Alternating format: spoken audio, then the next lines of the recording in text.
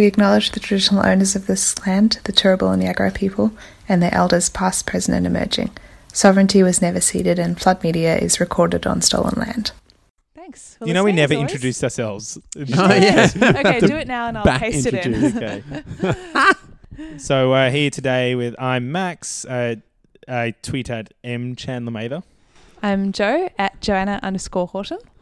I'm Liam and I Underscored. I underscore at tweet.com. No, I tweet at _ Howlin _ dog when I do tweet, which is sadly very rarely. But when you do, it's always good quality. You make good predictions. I do.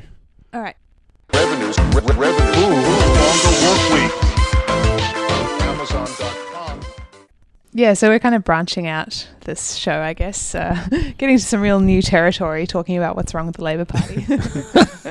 Well, we're just in that particular historical moment where our major sort of like centre-right party is blowing up before us. It's the pacification of... I keep wanting to call it a social democratic party, but it's not a social democratic party. No. So what do you call it? I mean, is it cheeky to call it centre-right? Because it's probably is that It's right probably now. confusing for our listeners. Yeah. No, probably not for our listeners, actually. Yeah. For the broader public. Listenership's in around 10,000 people. Yeah. That's right. A rough, Yeah, it's give or take 9,900. Oh, yeah. Well, it's emotionally true. Also, are we going to do a pitch for our Patreon now? Yeah, let's expand So if this. you're listening to this right now and you're wondering, how can I get more of this amazing show?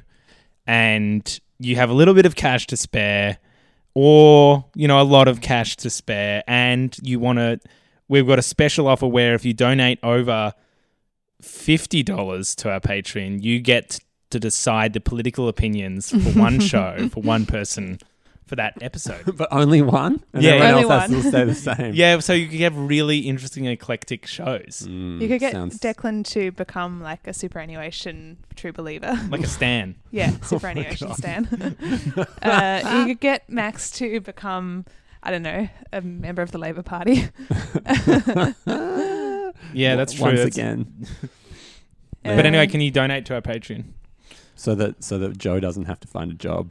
She can Yeah. be full-time editorial staff. That would be for great, Flood. actually, if I didn't have to find a job. Please. That's the dream, though, right? And baby. Yeah, that is definitely the dream. Paying our contributors would also be good. Yeah, we actually, I may as well do a quick pitch. We're planning to do some commissioned essays when probably in the second half of the year, around August, because Max and I are about to go overseas. So when we get back, I want to do some commissioned essays on the website where we pay maybe $50 per essay. And that's made possible through the generosity of our existing Patreon donors. Shout out to all of you. Fuck yeah. If you would like to see more commissioned, high quality content, maybe chuck a couple of bucks in and we can see what we can do. Mm-hmm. That would be pretty good. Do it, people.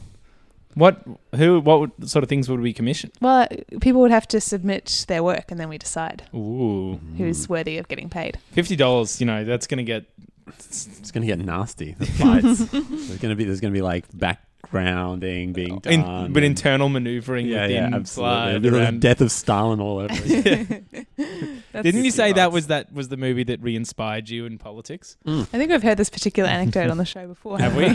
Yeah, actually, I listened to you all call me out about that. But it did. I got so on the Khrushchev fucking train by that point. I was like, fucking smash that barrier. You know? Well, And, Beria is an evil cunt. Fucking anyone but Beria, basically.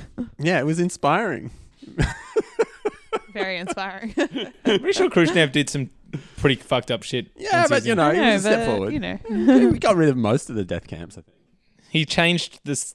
Is probably more likely to change the Bolsheviks from the inside, or the Communist Party from the inside, than anyone has a chance of changing the Labour Party. Well, from the let's inside. say that Khrushchev could definitely challenge Albo from the left. Who is the Khrushchev of the Australian Labour Party? I don't think they have a Khrushchev. I think Khrushchev is far more talented than anybody the Labour Party currently has. The last Khrushchev was probably Kevin Rudd. Yeah, well, I was going to say, if Khrushchev did exist in the Labour Party, he would be just like knifing people and rising to the top by now. Maybe it's Albo. No, oh my God. Not the Khrushchev that we need, but the Khrushchev the Labour Party deserves. Well, this is taking a bizarre turn. So why are we doing this show? Why are we doing this show? I guess this week was a particularly bad week in the annals of, pathetic Labour Party history, with the passing of the tax bill and then that bizarre attempt to amend the tax legislation. I saw someone on Twitter say something like, when you don't realise that people are laughing at you, not with you. Was that the amendment to bring it forward so that it was No, the amendment, they tried to amend the name of the bill. Oh, that's it's right. like Student it politics. really was a like, student politics yeah, joke. I can't yes. believe grown adults do that, but there we go. And then a few weeks ago, of course, we also had the decision to approve Adani, which we covered on the last episode with Mick in Rockhampton. So, yeah, and they I don't also know. voted in federal parliament to support mining in the Galilee Basin. Right. Yeah.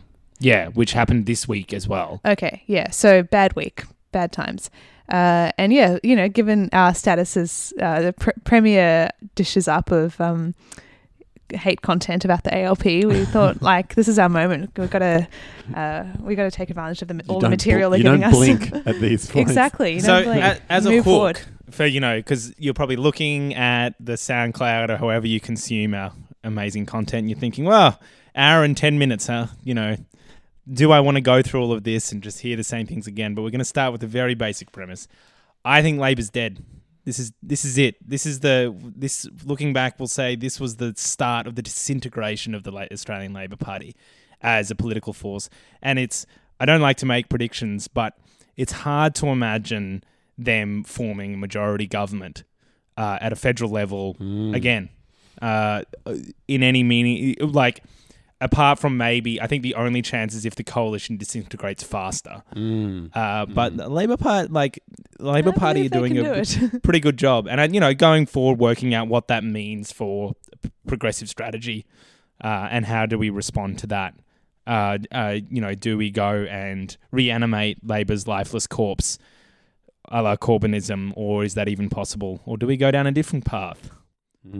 Yeah, I think that's a good hook, and I think it's a very real one. Something that I was thinking about earlier this week, because I think this.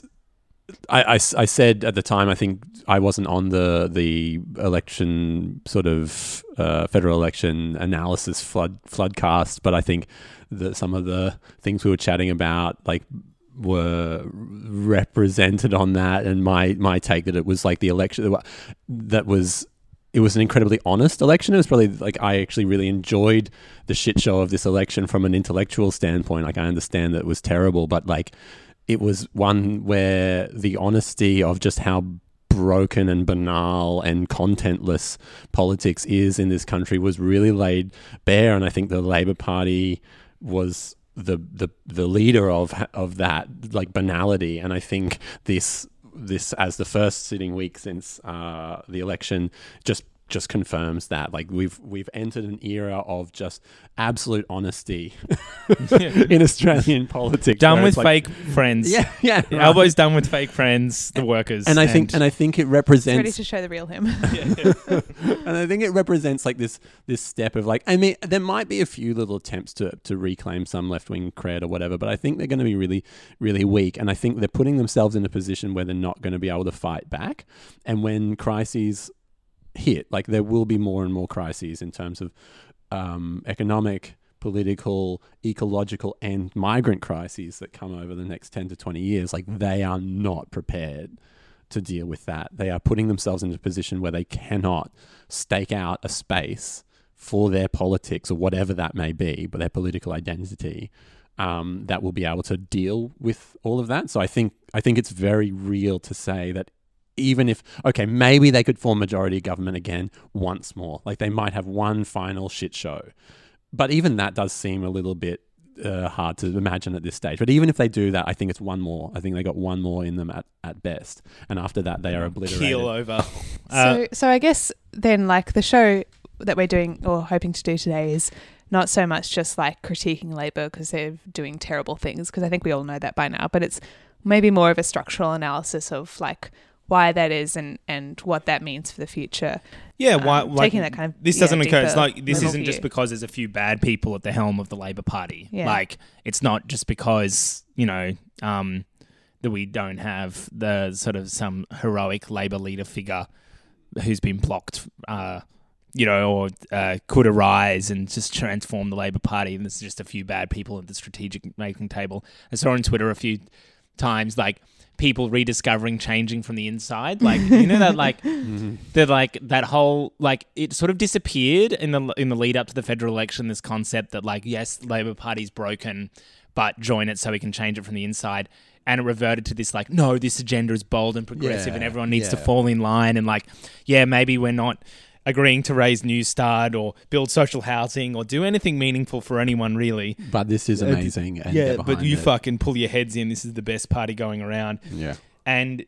But it's reverted back as if it's a new idea. Like if people are like, fuck, I think the party's a bit broken. Like we but probably what if we could like change it from within? Within?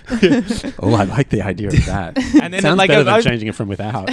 I watched a few. I like sort of like there's a few people on Twitter being like, yeah, I've been saying this for ages. It's like what? I've been broken for years now. This is an echo chamber of broken that comes around every few years, just gets to the same point and then keeps going. So what did Labor do? I mean, they passed. It happened over the course of about a week. Albanese came out at the start of this and said they really want. There was a series of tax cuts being passed by the coalition in 3 stages, and Labor's strategy seemed to compose of 2 parts. One, they wanted to separate stage 3, which was the most regressive part of the tax cuts, which weren't actually going to come into effect until I think 2022. Or 2023. Or 2023, yeah. 2022 was stage 2. And they wanted to separate those out and pass stage 2, but also bring stage 2 forward.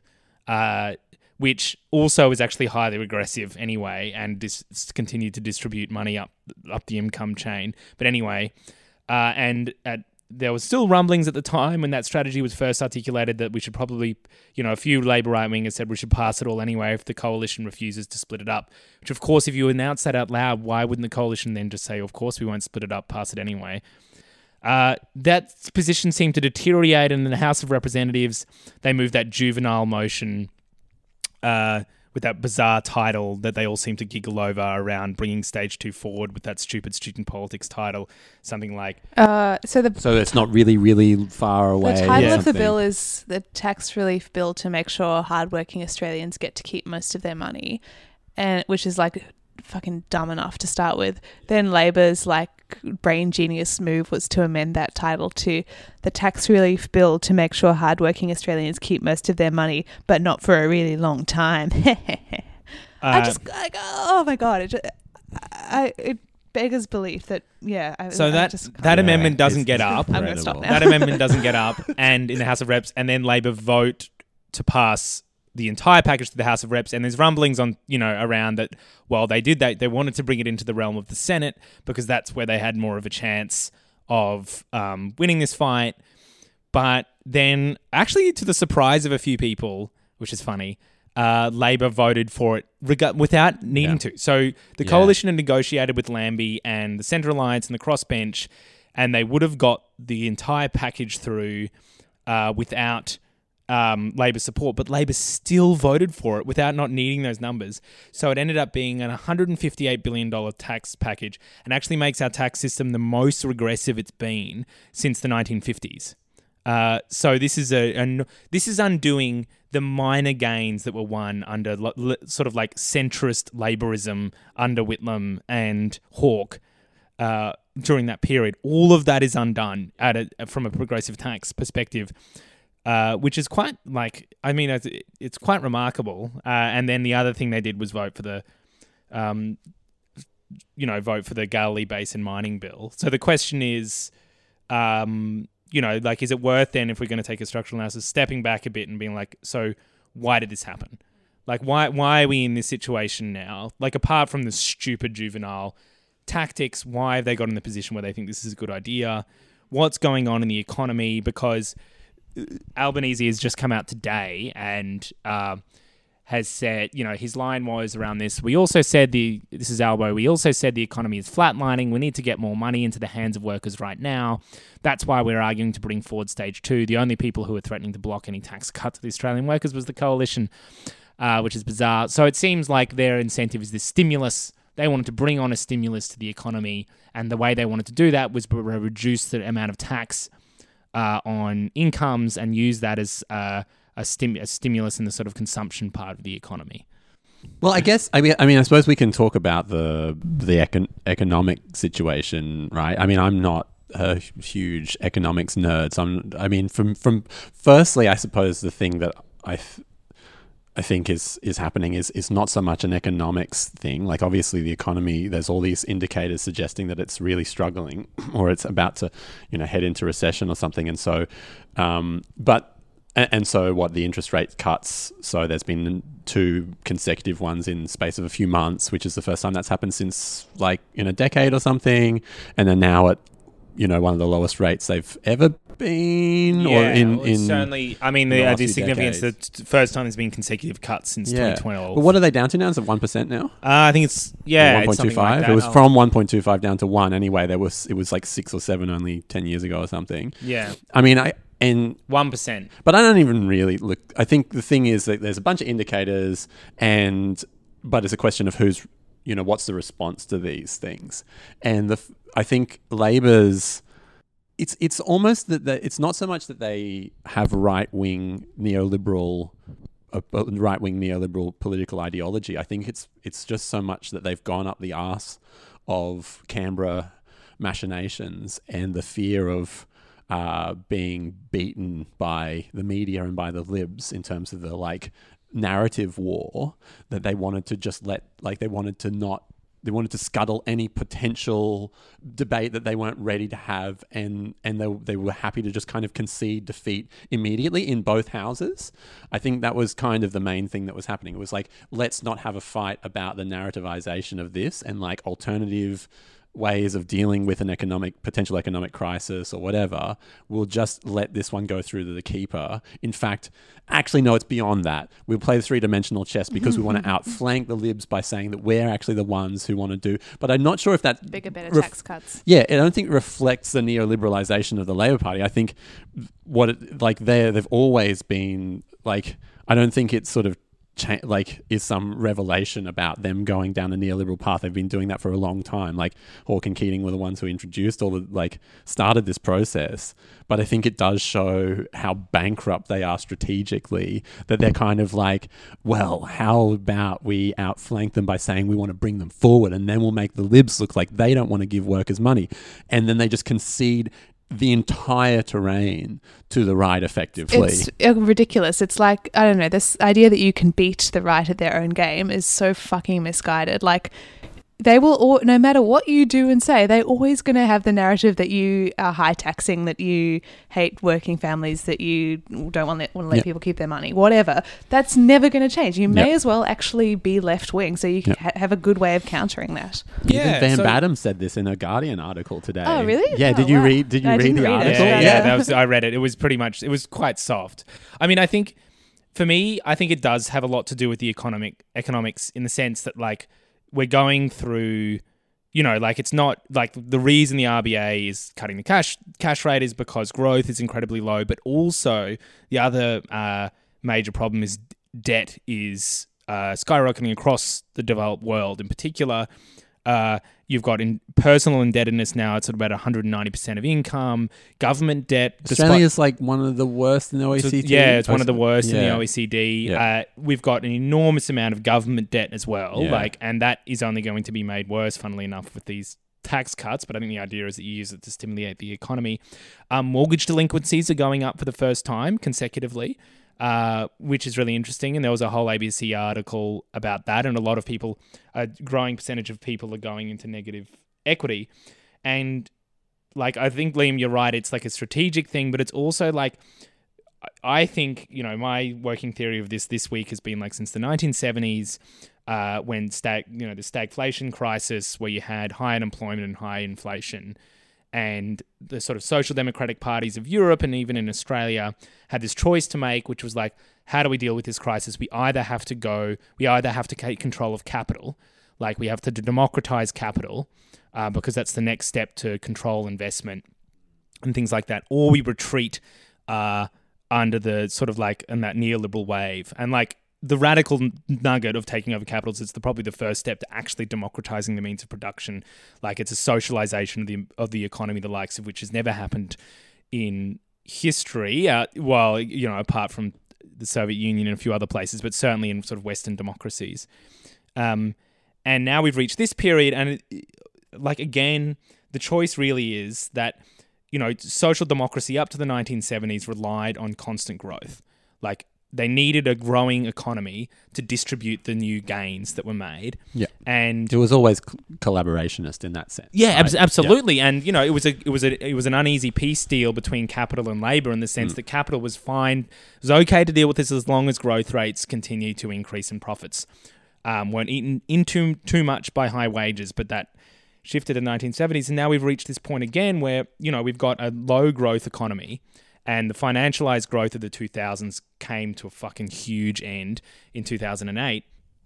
And how does right-wing social democracy or centrist laborism or right-wing laborism distribute income if the economy is not growing? And as we said off air, you know, like one choice is our perspective, which is to go and take enormous amounts of wealth from the ruling class and distribute amongst other people and starting to take over capital and democratize capital and enormous nationalizations and public ownership, or you go down the path they're taking now. There really is only two choices. And so from a structural perspective, they were always going to take this because in the 1970s, at least they had a highly organized labor movement.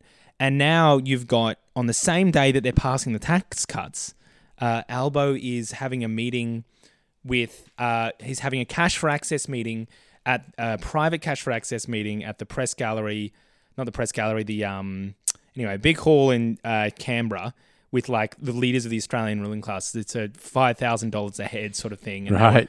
And they were praised on that same day by some representative from Telstra or Commonwealth Bank or whatever for taking the responsible action around tax. Yeah. And like, this isn't Albo going to meet with the leaders of the labour movement. This isn't like, you know, this is a dead and moribund party where they've been hollowed out and union memberships at historic lows. They have no direction to turn. Even if, like, I think the other interesting thing to think about is even if a radical social democrat or democratic socialist at the helm of the Labour Party and wanted to take the alternative path, what social basis do they have to do that on?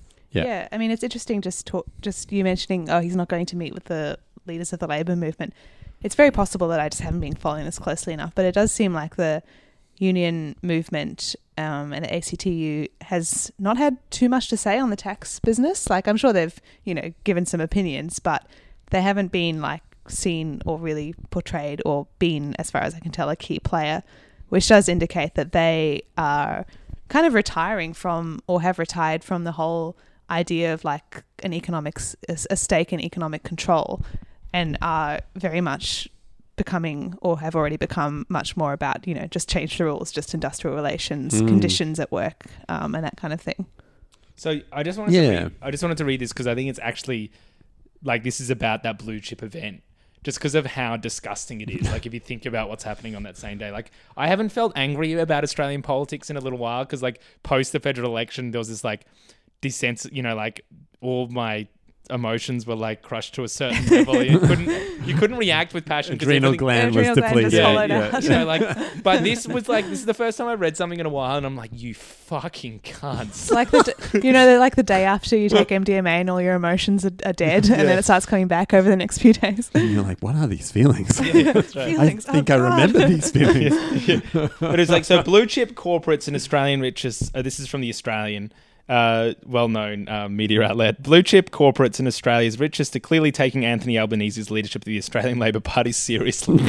Oh, well, thank God for that. Yeah, the only people who are. On Wednesday,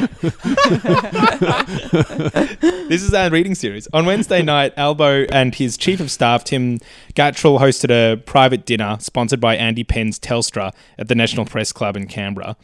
Margin call can reveal that around 20 paying corporates were along we're along to discuss the new iteration of the federal LP. Now even more Cursed shit. phrase. Yeah. Got It a was new hat.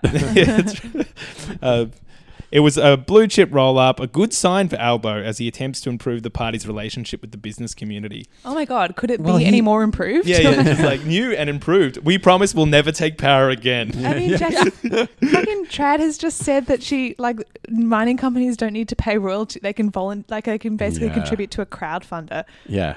Yeah, There's- exactly. Their relationship is not bad. Yeah, exactly. Although, I mean, businesses always do hold it over them. But anyway. yeah, exactly. So among those who forked up between $3,500 and $5,000 to attend were government relations operatives from tech behemoth Google. So this is international capital coming along. Wild. The Retail Superannuation Fund Lobby, the Financial Services Council, a delegate from Stephen Conroy, ex-Labor ministers, Online Gaming Lobby, Responsible Wagering Australia. Responsible wage.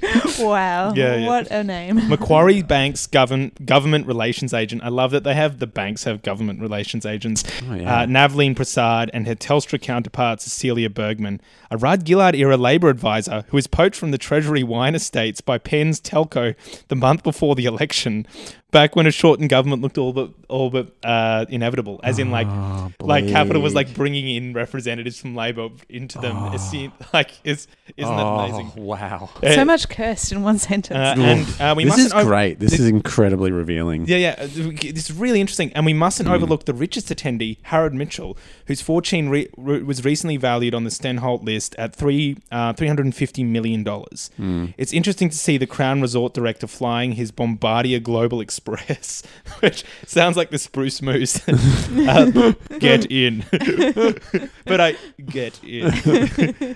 to Canberra so early in the political cycle. The reviews from last night's attendees who spoke to Margin Call were favourable. We'd like to see an effective opposition, one told us. They had a good, positive approach, said another.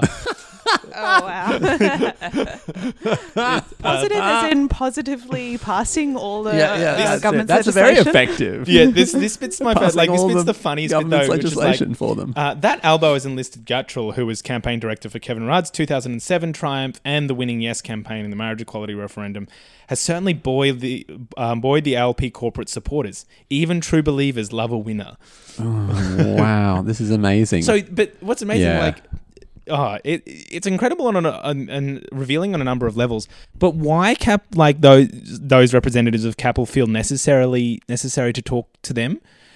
Well, I mean, I was just thinking that through while you were saying that, and it's sort of why talk to this rump of of an organization that is already dying, is coughing and wheezing its way into Parliament every day, I mean, I suppose it would make sense because, I mean, if you're as dominant as Capital is in Australia at the moment, why not just go for it? And this is a moment of extreme weakness for the Labor Party where there's kind of internal confusion, right, in the ranks. It must be. Imagine that upset on the night. Obviously across the country, there are Labor members, Labor branches, Labor MPs who are thinking, what's going on? How are we going to form government again? And sure, Albo's stepped to the helm, but that doesn't resolve that. And so swooping in with an effective strategy to lock in what Albo's strategy already is, which is a beyond conciliatory approach to Capital. It's a fucking roll out the red carpet for Capital kind of approach.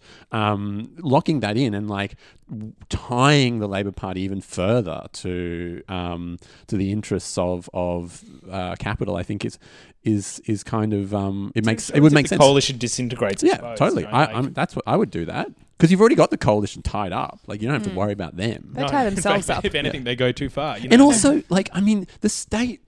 I just read the Christine Berry book of, what is it? People Get Ready about UK politics. She goes into the penetration of Capital's representatives into the UK state. It would be just as bad in Australia. I haven't really done the analysis myself, but looking at for instance, Infrastructure Australia, the board of Infrastructure Australia is just stacked with big time, like representatives of like they've had a job in like as a CEO of some major Australian corporation or international corporation or like international finance. And these are the people making decisions or like recommending things to the government about what infrastructure spending should be. That's only one example of like capital doesn't need to do anything for it's already doing everything. Like the Liberal Party it's not going to buck the trend of that. And like making sure that the Albanese Labor government are going to play by the rules 110% makes a lot of sense. I mean, Shorten was always going to do it anyway. Unless you've got some plan to actually like boot some of these people off those boards, or just destroy the boards. Yeah, true. Like just get rid of the concept of having Infrastructure Australia as a board and have it democratic. Like it's introduced by Rudd, I believe, Infrastructure Australia board, but I think it was like not as independent as it is now. This is the real exciting content people come for. Infrastructure Australia board. The history of the Infrastructure Australia board. A good representative of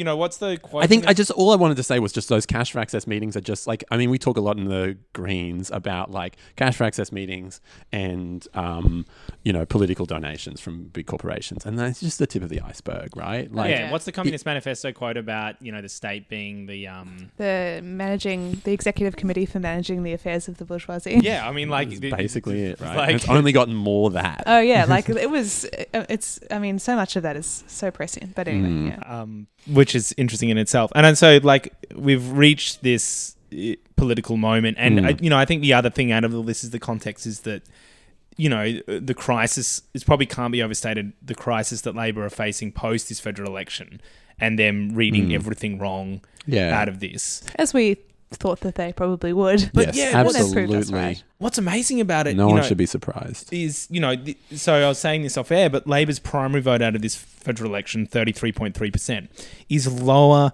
than the 2013 Abbott wipeout in 2013. And like it's amazing. So they have gone backwards from when they were crushed by Abbott in 2013, or not, I mean, crushed by themselves really, like, but, crushed by effectively, because the coalition even in 2013 only got a 1.4% primary vote swing. It's funny. Yeah, exactly. And they've crushed, absolutely. And this last election was just a mutual crushing. Yeah, one got crushed faster. But the other interesting thing is that all their biggest swings against them were in their most working class areas. So the areas where the electorates that stood to benefit most, to be most badly affected by Labor's capital gains and negative gearing reforms, were the electorates that swung most to Labor. So, and the electorates that would have benefited most from that would have been wouldn't have had any negative effect. Yeah, basically as a result of those changes, were the electorates that swung against Labor the most. So poorer working class areas were the ones that turned against them. Which really puts paid to the narrative that, we went to the election with a bold progressive agenda and people just, we were just like not, we were defeated by the ruling class interests. Like, it seems really it's more like your working class base fucking saw through you. But you saw this at the door when we were door knocking. The only people that seemed to be staying loyal to Labor were wealthy middle class people. And, and this is the other thing, it didn't go to the coalition. Like, it went to One Nation, it went to Palmer. It went to the Greens here a bit. This is the symbol of the disorganisation of the working class in any formal sense. And it is amazing that the lessons they're going to learn are all the wrong ones, but maybe they're not. It's not even a question of learning lessons. Like, maybe that's the wrong question. Maybe they're not in a capacity to learn any lessons anyway. This is just the path. No matter how many strategists go and tell them differently, this is the path they're going to take. Yeah, they're sort of structurally locked into a certain kind of like aimlessness from here on. Because I think going back to what you were saying before about like Max, about I think the economics of this, like there are two paths. Either you support tax cuts, or you talk about a bolder democratizing of capital, like taking away capital's capacity to withdraw investment. Well, like I think that's the reality, but I don't think that necessarily dominates the total possible discursive space. Like there is this space for Labor to say, this is not the way to do it. The way to do it is to stimulate growth through infrastructure spending, right? That would be the other way of doing it, which of course kind of means what you were saying, is what that is a shade of the alternative, which is like the state taking over investment in a way. But it doesn't necessarily have to be in a revolutionary trajectory, right? It could just be a purely management trajectory. We're going to invest in infrastructure. It's going to be public-private partnerships. We're going to prop up, like doesn't have to be publicly owned. It doesn't have to break with the neoliberal consensus, but that's how we're going to stimulate it. I don't know whether that works, blah, blah, blah. There's economics around, does that provoke more inflation? I don't know. Can the economy handle it? I don't know, but that would be the discursive thing that you would do. And to be honest, the Dan Andrews government in Victoria demonstrates that's popular. Like, he's not doing anything fucking radical at all. Like, the guy is a turd. But he's sewn up, I mean, at the moment it seems anyway, in Victoria. I mean, and we did see swings to Labor in Victoria, which I think is an interesting... I think that's a reflection of the Dan Andrews effect, that's being mapped on to federal Labor there. But I think it does indicate that this kind of middle-of-the-road laborist, old-fashioned laborism, which is not about tax cuts for workers, but about providing jobs for workers through, infrastructure spends and getting the... managing things in a way that provides more well-paying jobs. I think that was the other path out of it, but I think federally it just seems like Labor do not know how to, or they've backed themselves into a corner where they're not willing to take anything on at the moment. I think that's more to do with like the chaos in the ranks and them not wanting to take on a single battle for the time being because they haven't sorted their shit out. I think it's interesting. And they're not going to, I don't think. I think it's interesting. My instinct is that an Andrews strategy wouldn't work at a federal level because the areas where their vote disintegrated, so there's working class areas of Queensland and Western Australia where, they are coming out the back of that. Like, Andrews' strategy writ large was the mining boom.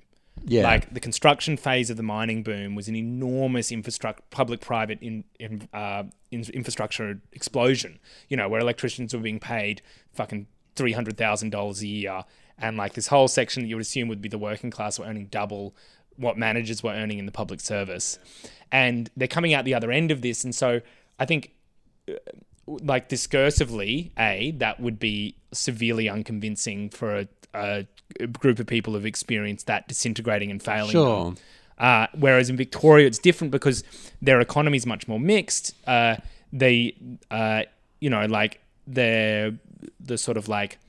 construction phase of the mining boom affected their economy much differently than it did to Queensland, and the downturn we're experiencing here is a bit different.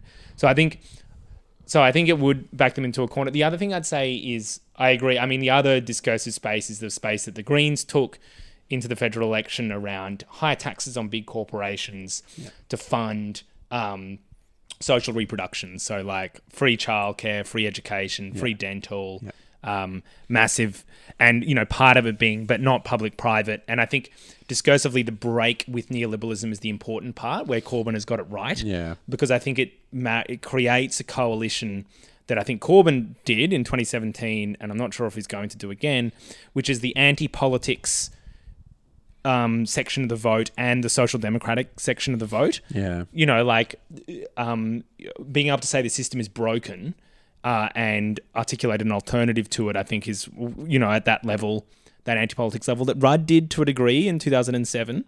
He was the first anti-politician in many ways of a successful anti-politician in Australia in that sense. Probably won't be the last. I think and why I would say that, the options are why democratizing capital is important because, it's not just a discursive pace. It's what do you do once you get into power? And the question is, once you get into power, basic social democracy just won't work. It just won't work. Unless you go down the path of democratizing capital, people's lives are going to get very, very worse very quickly. And I think the example of that is Mitterrand in France in the 1980s, where for listeners who don't know, he was probably the most radical social democratic socialist elected for the French Socialist Party in the 1980s, and came on a platform more radical than you could ever imagine. And there's a deal struck with the Communist Party, effectively. Yeah, and by 3 years later, he was implementing neoliberal reforms because he wasn't willing to go down that path And if you're willing to read that history, Bhaskar Sankara's The Socialist Manifesto, recently just out with Verso, is really good for that. And Christine Berry goes into that as well in her book, People Get Ready. They do a bit of an analysis of what they were up against. Like, I mean, it wasn't just like Mitterrand sold everyone out. Like, it was that they came under sustained attack. In fact, the amount of capital flight that had happened in the lead up to Mitterrand's election, like the amount of money that was going out of the French economy in the 3 months when it became clear that Mitterrand would probably win the election, was like insane. And so they inherited already this completely destabilized economy. So, I mean, you're right. Like, I suppose that's it's less to do with, it's a mixture of like not being, I think it's probably a mixture. Oh, it's a mixture of a lot of things. Like, I suppose this is a question we wanted to ask. Like, what are the structural reasons why a Corbyn moment doesn't seem to be I was going to say possible that's the next question, the historical one. In Labour today? Or like, why is it that we believe that they're not able to recapture or capture a properly left space and that's credible enough to win them a government, and if they win government, win them sufficient mandate to actually do anything that would keep them in government? I mean, that's the question. I mean, from my perspective, actually, I think it was Mick Jones hit the nail on the head in the last Floodcast around regional stuff. It's like, no one's doing the work. You're not going out and you're not knocking on doors and you're not having those chats and you're not rebuilding a social base that's educated enough to withstand the attacks that come from the media and the establishment and whatever. But do you think that's a cause or a symptom? Well, it's probably both, right? I would say it's a symptom. Yeah. Because, I think for me, it's like the first historical reason is that, and we sort of talked about this off air, there's never been a democratic socialist bent to the Australian Labor Party in the same way that there has been in the UK Labor Party. The union movement has always been far more conservative in Australia as well. And also, it's just, it would always represented that sort of centrist or right-wing labourism, which meant that there was never an intellectual base within the party or a historical intellectual base within the party for anything different. It's just a smaller country as well, and with a smaller number of MPs with much tighter pre-selection processes. Sure. Very highly centralised party. Where anyone who went... Lisa Singh is a great example. Left-wing Labor senator down in Tassie, and she was outspoken on refugees. She managed to last one term because of the double dissolution in 2016 and then got crushed and put in an unwinnable position. By her own party. By her own party. Did they put her last on the Senate ballot? Yeah, effectively. Yeah. And I think it's not her position that got her crushed. Yeah. Well, it is, but she was crushed from within. And Labor do... Yeah. That's what I'm going to call this episode, crushed from within. Yeah. And yeah, that's right. And Labor do this is the other interesting... Labor do door knock. And I was talking to a few Labor people after the election who they were door knocking in Petrie. Yeah. And running into One Nation voters, who are just being like, oh, I'm probably going to vote... Well, Labor voters who were going to vote for Pauline Hanson. Yeah. And them really struggling. For sure. And you've got to have the politics. And I think that was one of the things that we learned from the Griffith campaign and the things we've been doing in the last few years in the sort of Greens in South Brisbane is just door knocking's not door knocking, right? Just because you go out and you knock on someone's door doesn't mean you're doing any work. I think, I don't know. My experience was that they had Labor campaigners, I haven't witnessed a Labor door knock, so I don't, know.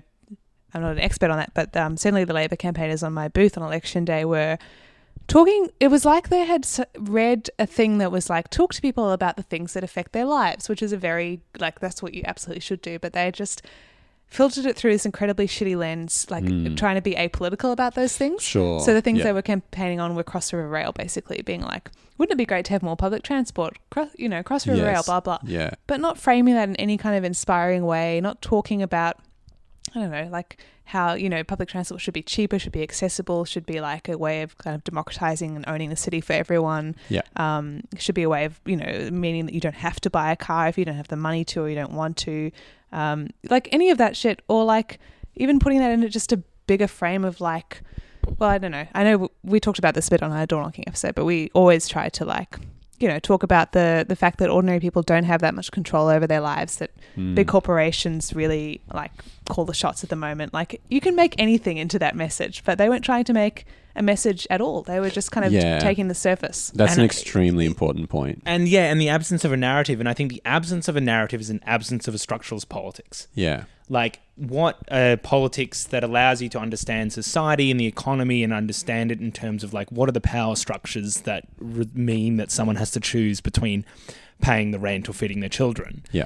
And being able to filter that down through a structure means you can go to the door and provide that narrative. But even at their volunteers, there's obviously no political education going on in the party. When I left, I remember leaving the Labor Party in 2013 and the left being intellectually moribund. Yeah. Like, I still remember, asking just before I left, I was like, say the Labor Party takes over left of the Labor Party takes the party over the night, what changes? And they'll be like, oh, that's why we need people like you in the party, Max, to discuss that. And I was like, you're dead. A lot more women will be in leadership positions, Max. It's not even true. Actually, the number of women in its Labor cabinet, I think, has gone backwards. Oh my God. Yeah. But I think the other thing I was going to say is it's range the tools as well. Like, like, it's not door knocking. It's like the union movement is the crisis in the union movement is the base and Labor's the superstructure. Yeah, sure. Like, and range the tools was this demonstration that organised Labor no longer has confidence that they can raise wages or change conditions at a large structural level as a result of industrial organising. That seems like they spent $26 million, which could have been spent on organisers in industries across Australia, on losing what was meant to be the unlosable election. And fighting in the realm of politics. What they say when they say change the rules, change the government, is that's just a trumpet call of their weakness. Like, Capital would see that, like bosses would see that and say, thank God they surrendered. And I think that speaks to, like, I think the narrative stuff that you were talking about, Joe, like, and these two really do interface, because I think in the context where something that's been a part of the kind of political perspective of this thing that we're doing for some time is this whole disintegration of the social bases of both the parties, or of mainstream politics as we've understood it for some time. And this is happening across Western democracies in particular. And Australia is not exempt from it, although it's happening a little bit slower maybe than, say like France or whatever. But it does mean that it's not just necessarily a structural analysis. I mean, I think popular education and making sure people understand what the fuck's going on is really important. It's something we need to be slowly doing. But as a way of, like, you need to be able to broadcast this is getting into the kind of like Laclau move, like populism theory stuff, but like you do need to be able to broadcast a decisive break between you and the establishment in this moment, like because of all that hollowing out, because of people's separation, because people feel like they've been betrayed over and over and over again. And this is not just like the down and out, like working class who never pay any attention to politics anyway, in Queensland, who are apparently all really awful people. It's also like, I think, left activists, like people who used to go out on the streets and mobilize, but because they've been betrayed over and over again, they just don't go out again.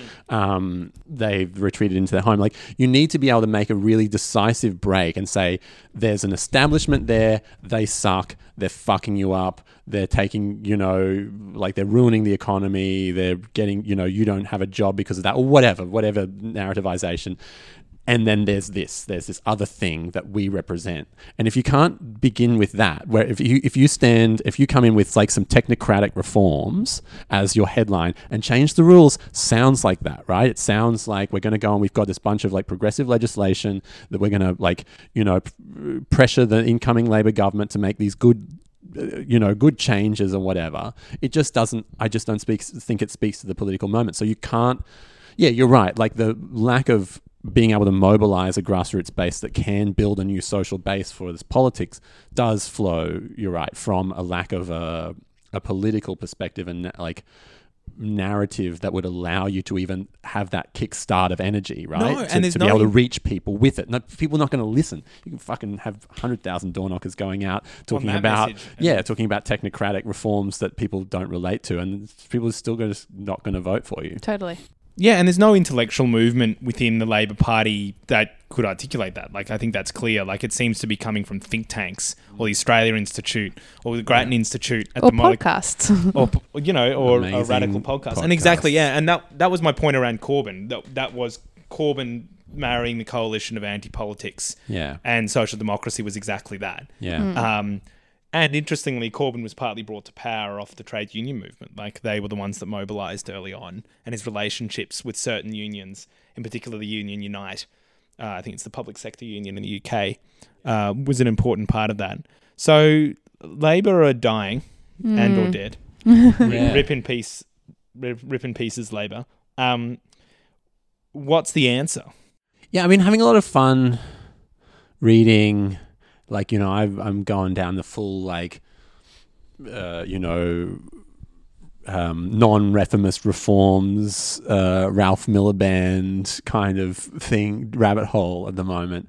But it has made me realise that, like, yeah, like we were saying, like, the Australian Labor Party hasn't really had a genuine current of a democratic socialist project, but nor has that existed outside of the Labor Party in Australia. Like we had that existed in the UK in the absence of there being a Euro-communist party in the UK. Like, there was the Communist Party of Great Britain, but that I don't think ever, not that I know the history particularly well, but it doesn't seem like it ever became a force on the electoral level that would challenge the Labor Party for, like, the legitimacy of being the left-wing party. Whereas that happened. Yeah, it's actually very interesting. Sorry to jump in, but no, you go. I am like one of my more embarrassing kind of habits or fandoms is I'm a real fan of the writer Jessica Mitford, who actually, like, grew up in a very aristocratic family in the early 20th century, and she became a committed communist kind of through self-education, and ran away to join the International Brigades and fight in the Spanish Civil War at the age of like 17 or something. And her diaries or her memoirs are fascinating. And if you ever get the chance to read, I've only read the first volume. It's called Ons and Rebels, HONS and Rebels.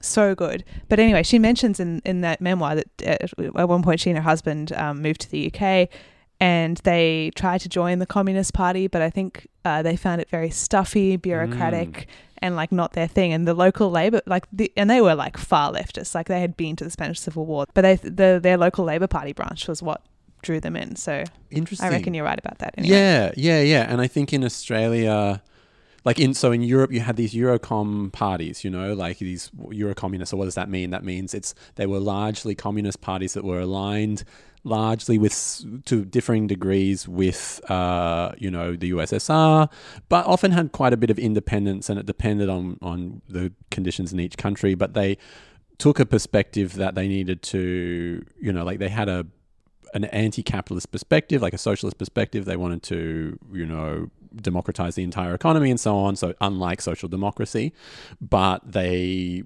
understood that they believed they had to have some large electoral wing to that. Like winning government was part of the strategy, I think, of a lot of those parties. And so they built large infrastructures, not just, they built large social movement type infrastructure, trade union sort of implantation, and then also building a lot of capacity on the level of trying to win power at an electoral level. And that's a tradition that certainly doesn't exist. Like, there just doesn't, either in Australia, if you were on the left, and actually today, if you are on the left, what do? You're either in the Labor Party. You post. And well, actually, that's kind of the answer, right? Because either you're in the Labor Party, like in terms of being active out in the movement, rather than this not even social democratic, this like right-wing laborist Labor Party, or you're in a tiny sort of Trotskyist group that believes that you have to smash the state and somehow revolution's going to, like, I don't know, Fantasyland stuff, or you're... Guns in the foothills of Vancouver. Yeah, exactly. Or I suppose you're kind of a localist anarchist thing, or you're in the Greens. In the Greens, or you were in like the Democrats maybe back in the day, which is often it's like a liberal, reformistic, like we'll keep the bastards honest. It's the Liberal Democrats from the UK. Yeah, in a way. Yeah, and I mean the Greens have taken over some of that, but it's in tension with the more left-wing strategy. That's so. There really hasn't been. There's not this kind of like current of intellectual or practical experience around a strategy that says we want to get to a control over the economy that's democratic, that delivers a good life for everybody, et cetera, we don't believe that's going to happen through some kind of insurrectionary moment. Like that's not real in the developed world in the 21st century. But it's also not going to happen just through sheer parliamentary reform, like just slowly. Like there just isn't that tradition in Australia from what I can tell. And I mean, this is something that I think we're all trying to come to at the moment. And I reckon Mick touched on this in our last episode, but the spectre or the promise of the Green New Deal could, possibly be a way forward with that kind of thing. Because I reckon, if done right, and there's absolutely no guarantee it wouldn't turn out to be just kind of another technocratic fix, but it does. I reckon that more and more there'll be that question of it'll intersect with these big questions about climate change and jobs and so forth. And there is a path forward there. How you do that right is something I'm not qualified to comment on. But I reckon that's maybe what's on the horizon. Yeah, definitely. And I mean, I think going back, Liam, the other thing that's there's been those left Eurocon parties. But the other thing in the absence of Australia has had, which I think is almost even more important, is large social democratic movements. Like, and... hasn't even had social democracy. And the real radicals in terms of change, structural change in Europe in the 20th century were the social democratic parties. The German Social Democrats are the first example. Yeah. And, that like the Labour Party from the early 20th century, Lenin was writing about them as this like weird right-wing aberration. Oh, yeah. Lenin's few remarks on the Australian Labour Party are amazing. Yeah, like there's such a spicy take. They're still prescient. Yeah. Like you This can is imagine bourgeois him like party posturing as a... Yeah, it's great. Yeah, like you can imagine him posting that on Twitter now. Yeah, it's a He was powerful such a post. poster. Marx is more of a poster than Lenin, I think. But like Marx's footnotes in Capital are the Big biggest posting like energy. sassy like you like He actually just Capital rips Volume on 1 is Germans entertaining. constantly. Yeah, like He was a very lonely man in the library writing Capital, yeah, that's right. He had no Twitter to like let this out. You just could write angry letters and shit. And and so I think that tension between communism and social democracy and those competing strategies, like it was a dialectical tension, and I think to a degree, Yeah, for sure. And in the sense that I probably shouldn't just rely on jargon, but the tension between like more revolutionary and more social democratic reformist strategies in that tension were produced outcomes, like things that otherwise wouldn't have been produced as a result of that tension. And I think that goes back to the historical roots, and I think this in terms of the Labour Party, like from its foundation, it was a right-wing Labourist thing, and it probably has something to do with settler colonialism and the abundance of land. And on the need to control labour flow into the country was like the primary thing. It really was the primary thing. And the White Australia policy and things like that. Yeah, precisely. And so, like, not being able to draw on that historical tradition creates a really powerful impasse because no one has a historical memory of what social democracy would look like. Yeah. And this is why I wanted to say there's a large preface to I'm increasingly cooling on the concept of the Green New Deal. Because I think the power of the Green New Deal in the UK, more so in the US, is a historical memory of a large social deal or transformation that resulted in the spirit of 45, right? Yeah, a major transformation in people's lives. The UK had it with the building of the welfare state post 1945, and similar, and Labor, apart from Whitlam, just never really had that. And I think Whitlam is tied up in a whole bunch of other things. And so, sure, I think what the Green New Deal stands in for is that concept that a dominant hegemonic politics in the 21st century has to marry climate activism with like improving people's material conditions. And the way you combine that is like, let's have this huge investment in public infrastructure and social care and things like that. Yep. Geared where it's like centrally planned and geared towards saving the environment, and by the way, along the way we improve people's lives and distribute power. And your coalition is essentially like people concerned about climate change and people who want to improve their material lives. And at that very high abstract level, the Green New Deal makes a lot of sense to me. Where increasingly I'm suspicious of it, Joe, was that articulation around that being concept of it being a technocratic fix, which I think the more we use that term, the more it stands in for that. Wait, the more we use the term Green New Deal, the more I think the term in of itself, like its implication is has a danger to it. Yeah, and I think this is where I found really useful reading Bhaskar Sankara's book is that, I don't think he mentioned the Green New Deal once. It's not said once, I think, through the entire book. And I think because for me, the other strategy is that learning some of the lessons of the sort of like non-reformist reforms, or that like radical social democratic project, or calling it whatever we call it, economic democracy or whatever we call it. I think for the very precise reason that, Liam, your point around having that narrative exciting left organisers even who have probably like, I remember sitting in our campaign office, and we proposed the Green New Deal and every organiser in our office was like, that's boring as fuck. That's true. That's true. And, and they are the nerdiest of the nerds. Like, if anyone's getting excited about that, it's them. And sure, AOC's done a good job and I think, I think it's very US specific, and we've got to be careful about specific because that's the reason why we haven't adopted it already. Is because it's like there's just not an equivalent, right, in Australian political memory. Like the New Deal is something that resonates in the US. We don't have like the Green Accord, holy fuck, right? But that's like, in a way, Richard D. Natale would in a second. In a way, that's kind of what it is. Yeah, the current federal leadership like a Green Accord. Is the Green Accord.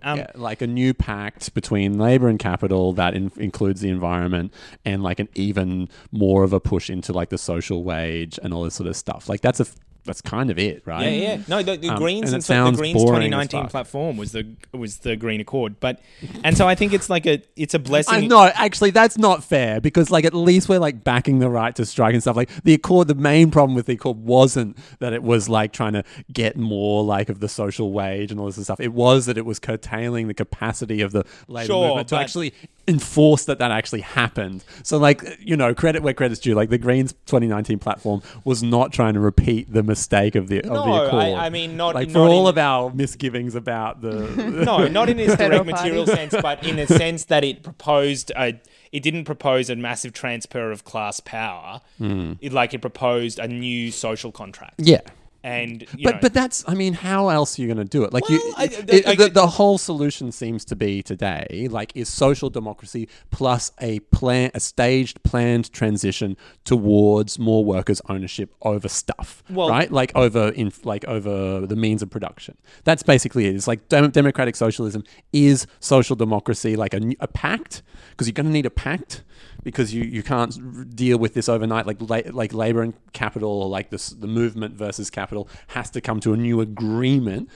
But of course, in the sense that like that's an enforced agreement that actually includes the slow whittling away of the power of the capitalist class. Like, so I mean, it's really got very little to do with whether there's a social pact written into the set of legislations that you want to put forward, but what that implies in terms of how you're going to actually implement it and where it goes from there. That's the whole point about the reformist. Yeah, absolutely. But I think why I would say it was the Green Accord because it didn't have any of the where we go from there bits, and it was light.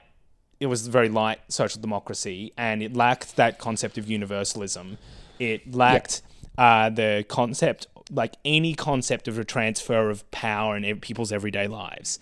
In fact, it probably articulated a solidification of the existing power structures. And this is where my problem is around the concept of the Green New Deal as well, is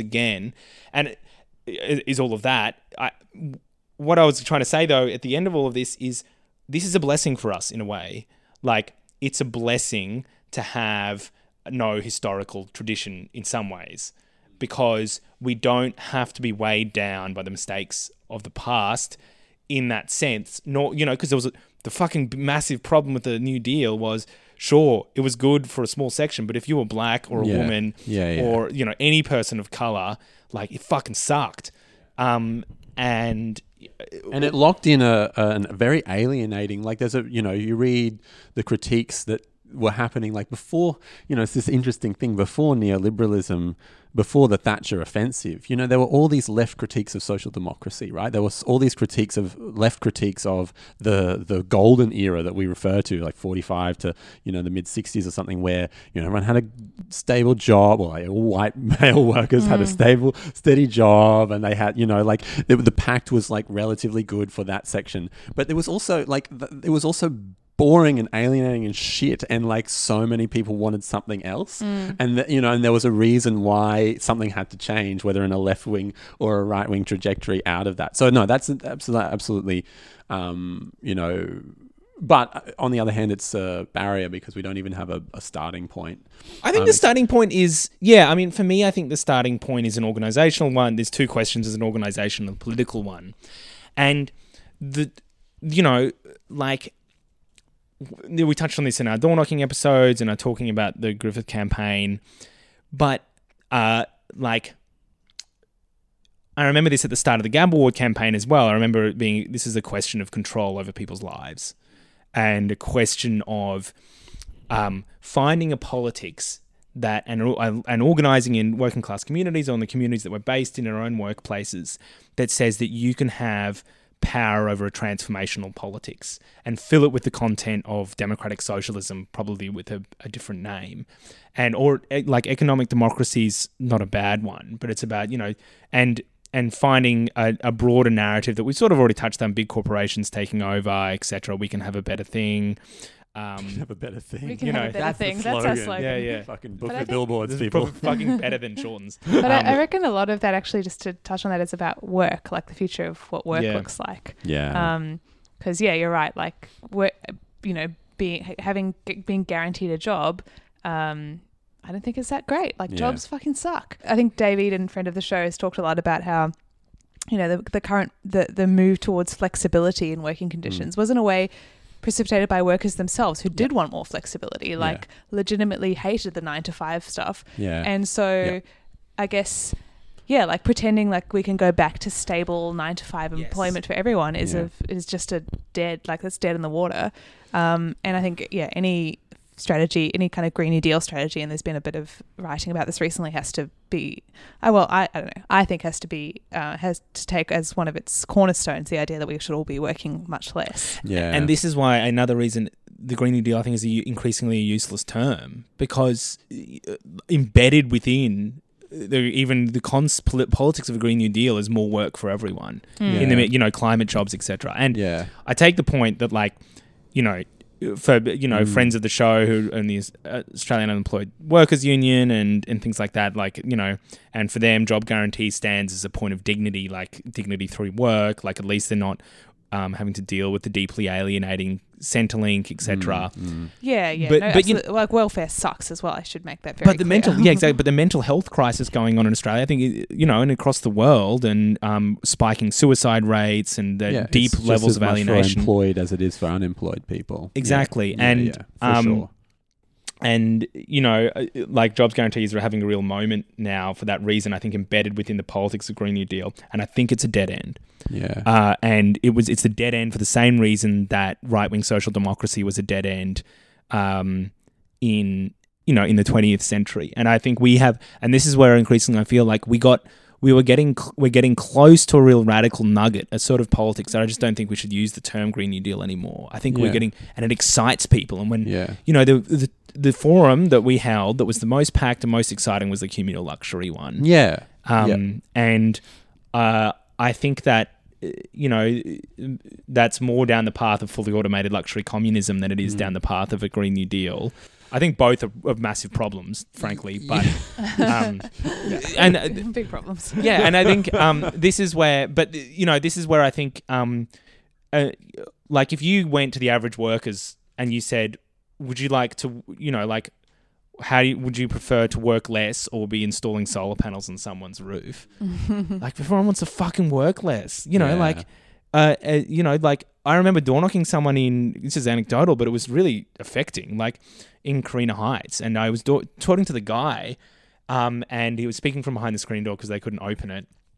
And I was like, are there any issues? And then from the kitchen, this woman, like, this is in a the working class area of Griffith. I hear this like faint voice, "Let's work."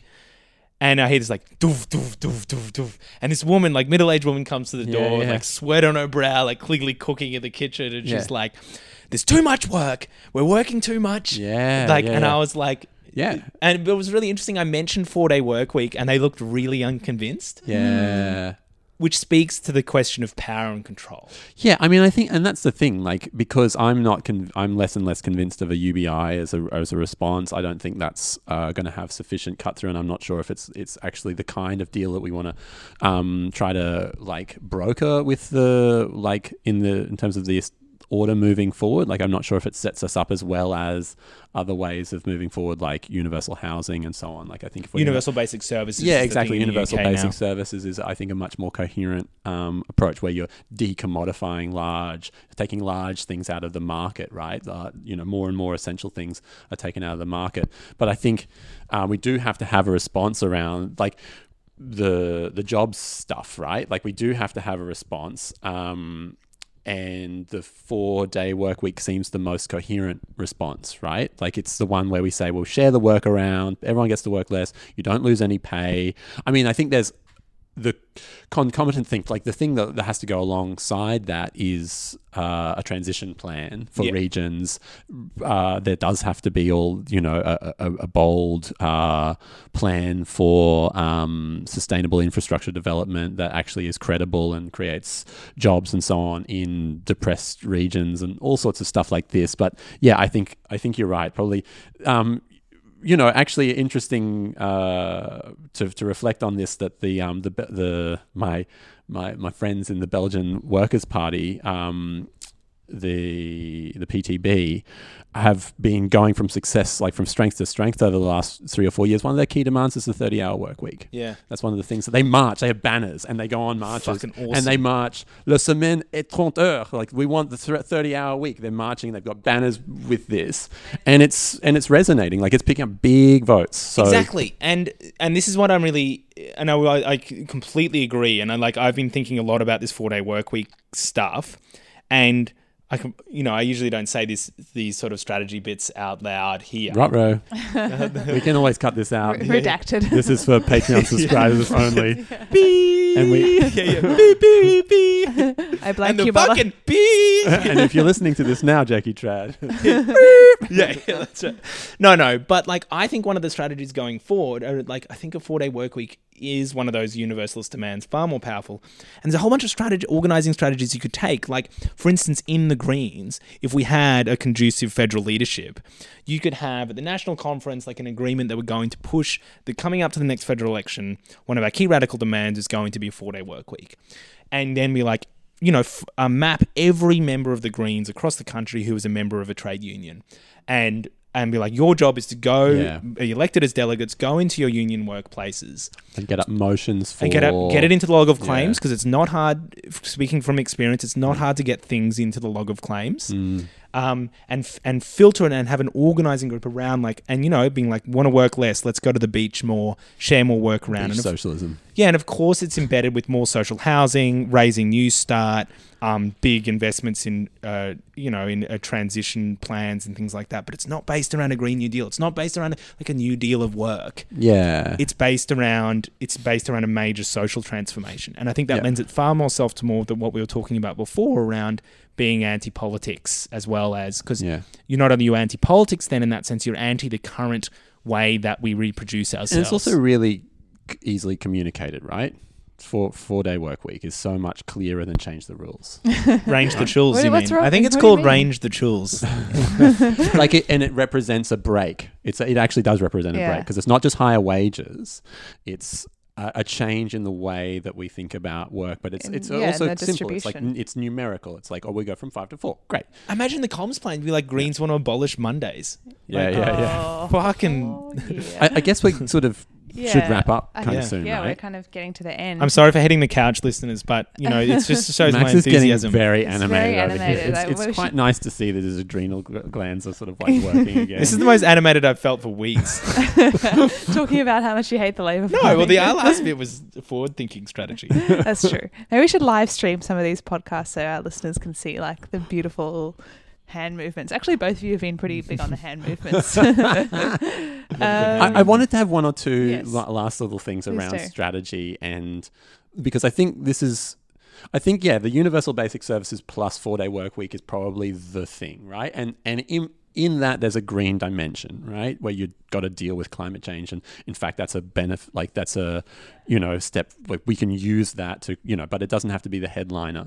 But I think there's the other dimension to all of this, is like the practical reality of how this gets rolled out in Australia now. Like literally given this politics, which is a non-reformist, reforming, social movement approach to politics, like not in the sense of like just rallying on the streets, but building a movement that can both take government and then also have power to implement these things.